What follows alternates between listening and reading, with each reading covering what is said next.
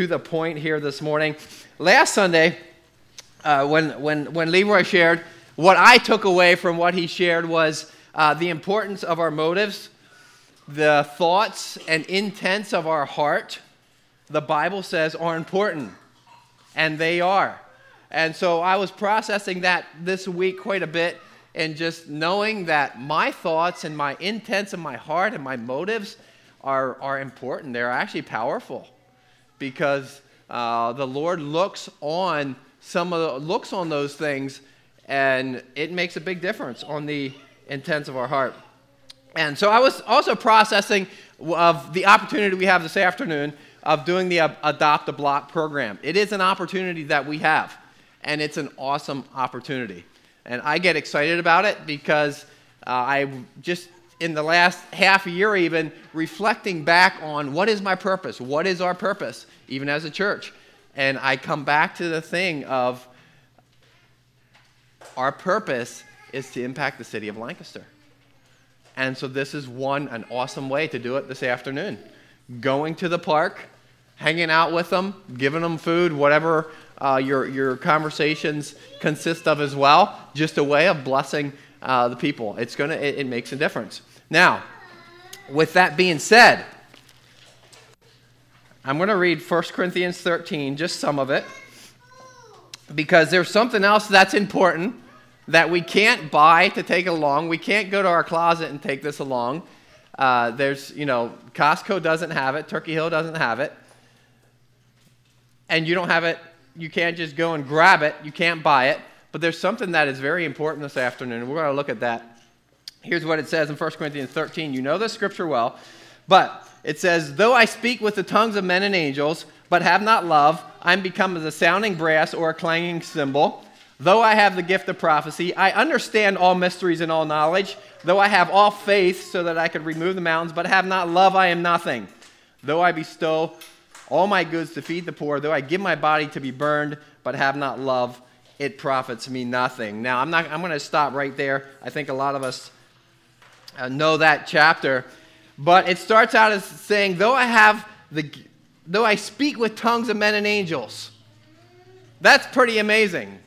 Someone speaking with tongues of men and angels. But he makes it very clear, if you don't have love, you become as a sounding brass or a clanging cymbal. So you can have this amazing things, but if you don't have love, it doesn't mean much. How about verse 2? Though I have the gift of prophecy, we were talking about prophecy this morning, we can have the gift of prophecy, we can understand all mysteries and all knowledge. Now, if you know someone like that understands all mysteries and all knowledge, he's probably pretty well respected, right? I mean, this is quite the man here that we're looking at. The gift of prophecy, understanding all mysteries, all knowledge, having so much faith that he could move mountains. That's quite a man or a woman, right? And if we know someone like that, we would probably respect them pretty highly. But the Bible says, if you don't have love, it's nothing, really. That's what the Bible says. Verse 3. Check out this person. Though I bestow all my goods to feed the poor. That would be a sacrifice. Taking all of our goods that we have, selling them, taking the money, and giving it to the poor. Wouldn't that be a sacrifice? I mean, you would think you'd get a lot of brownie points from people. You may feel good about yourself. This would be a big sacrifice doing this.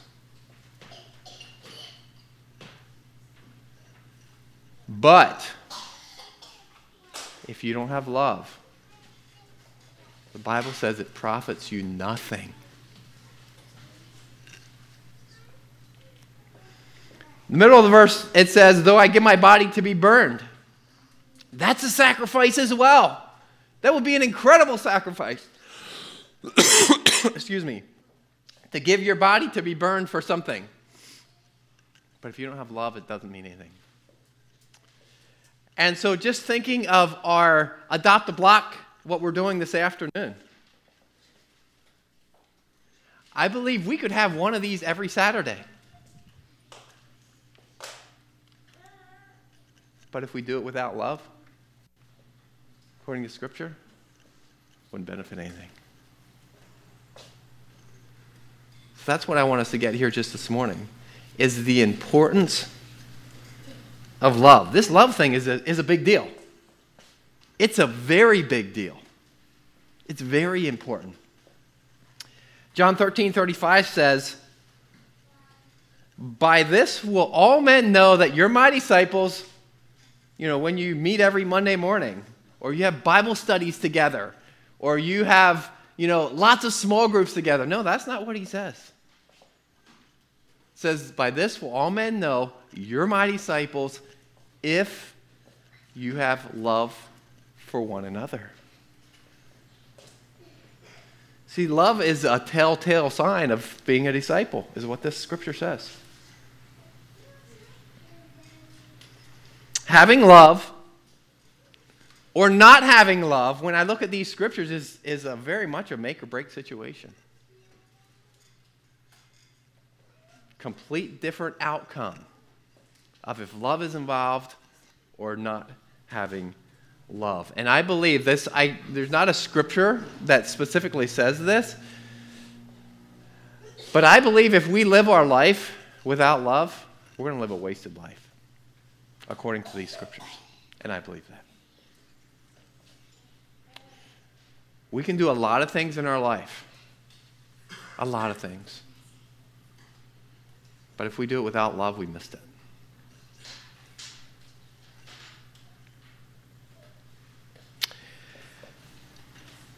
Love one another. That's what Jesus told us to do as well. And, all Christians believe it. We believe it. We're supposed to love one another, but there's also often a disconnect between what we believe and what we practice. Loving, just saying I love you, is much easier saying it than doing it. Stephen Covey says this. Love is a verb. It's an action requiring your involvement and your participation. Let me say that again so you get it. Love is a verb. It's an action requiring your involvement and your participation. Maybe I have to say it the third time. How hard is this? Love is a verb. It's an action requiring your involvement and your Oh my God. Okay, you got the point. I'm not sure why I can't say participation properly this morning. But you get the point now anyway. It is. It's easier said than done. But love is something that you need to do. You need to be a participant. All right? We all experienced it when people say, maybe they'll say, "Hey, I love you," but their actions don't back up with what they say. Or maybe on the flip side of it, you have said, "Oh, I love you," but you have no actions to prove it. No actions to back it up. And if you look at Scripture, love is a theme throughout all Scripture. I mean, even in the beginning, all the way through. In Leviticus, I'm just going to read several verses here in Leviticus 19 that talk about, I want to get a point, make a point out of this in Leviticus 19. If I can find it here.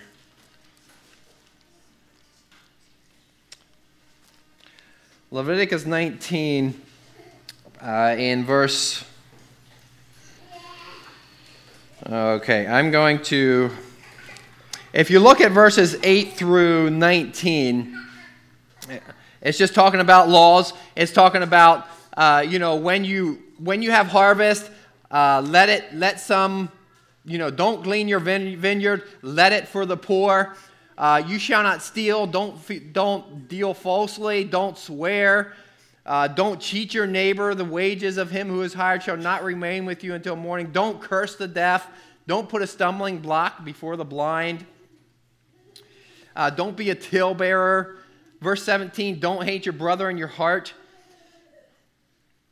Verse 18 says this, you shall not take vengeance, nor bear any grudge against the children of your people, but you shall love your neighbor as yourself, I am the Lord. That's what I want to get to. And there's other scriptures as well where it talks about you shall love your neighbor. Here it says very clear, it says, love your neighbor as yourself.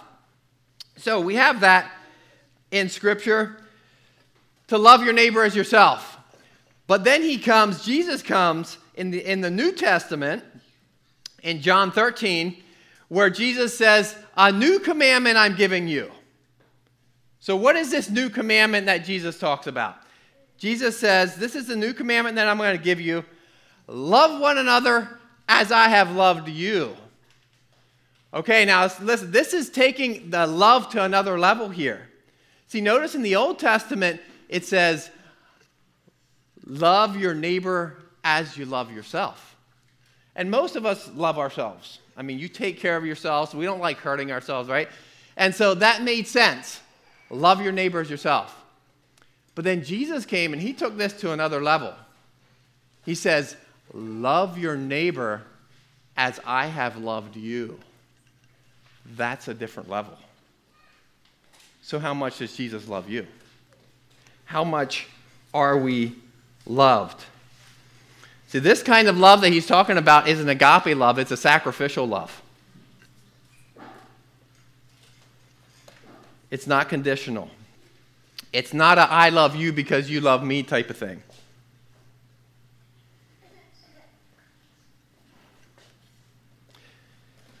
Jesus' love is completely unconditional. It's a love that says, I'm going to love you no matter what state you're in. I'm going to love you no matter what decisions you make. That's the kind of love that we're talking about here, sacrificial love. The kind of love that sent Jesus to the cross to die for our sins. To love when we're unlovable, even in our sins. That's the kind of love we're talking about here. He didn't save us while we were lovable. He saved us because his love caused him to sacrifice himself for us. That's why Jesus, hanging on the cross, said, Father, forgive them. Because they don't know what they're doing. Loving the unlovable.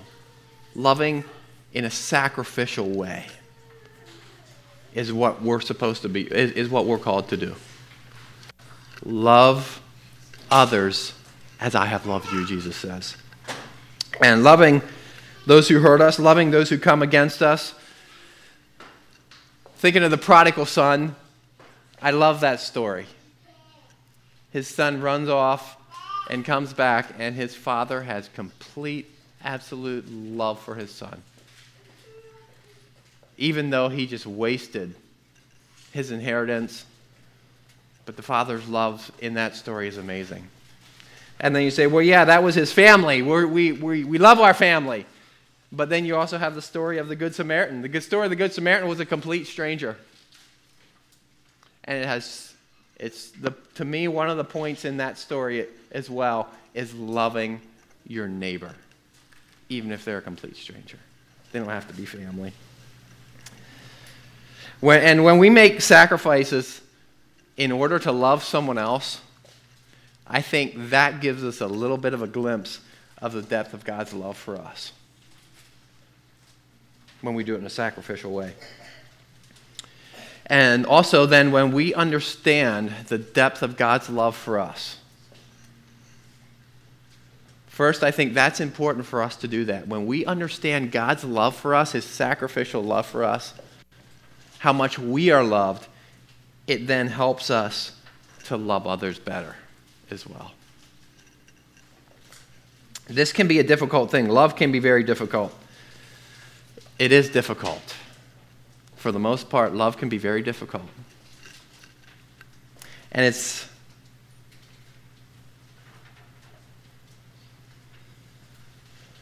actually not anything that we can muster up on our own, this kind of love.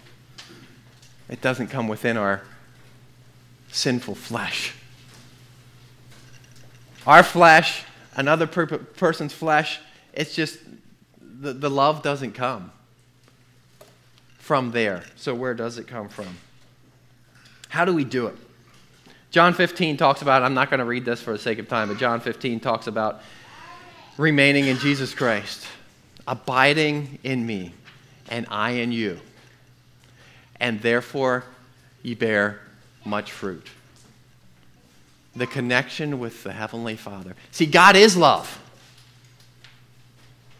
He's the source of love. And so as we connect, as we hang out with the source of love, that's where we get the love to love others sacrificially. Not only that, but also through the help of the Holy Spirit. In Galatians, where it talks about the fruits of the Spirit, is love, joy, peace. And, you could talk about how love is the first one, because I do think that's not coincidence. But it's the fruit of the Spirit.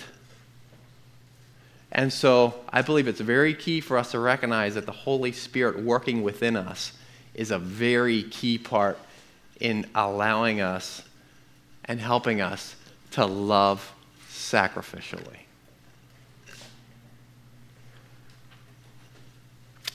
John 13, 34, and 35. I'm just going to wrap it up with this verse. It says, "A new commandment I give you," this is Jesus speaking, "that you love one another." Remember, this is agape love. We're commanded to do this. "Love one another as I have loved you, that you should also love one another. By this will all men know you're my disciples, if you have love for one another." Father, thank you so much for your love for us. Lord, your sacrificial love. Thank you, Jesus, for being the best example of love as well. And we look at Scripture and we see how much Jesus loved. He loves us so much that he gave his only begotten Son, that whosoever believes in him should not perish but have everlasting life. That's an incredible love. Father, thank you for your love for us. And we see here this morning, Father, how we're commanded to love others as you love us. Love is very important to you. So, Father, I pray that love would become very important to us. This afternoon, Father, is just a great time to start. Father, thank you for the opportunity we have to have the Beaver Street Park and just have people come out to the park and just interact with them, and the opportunity to serve them food, to bless them. Lord, help us to do it with love. Thank you for each person that's here. Father, I pray a blessing on each person that's here. May this week be a week that honors you, that glorifies you. And Father, we could run and not grow weary. We could walk and not faint this week. And Father, that we could just worship you, honor you. And as you're working in our hearts, keep working in our hearts for your glory. Bless each person that's here. Thank you, Father. In Jesus' name, amen. All right, you guys are dismissed. Thanks so much for being here. We'll see you this afternoon.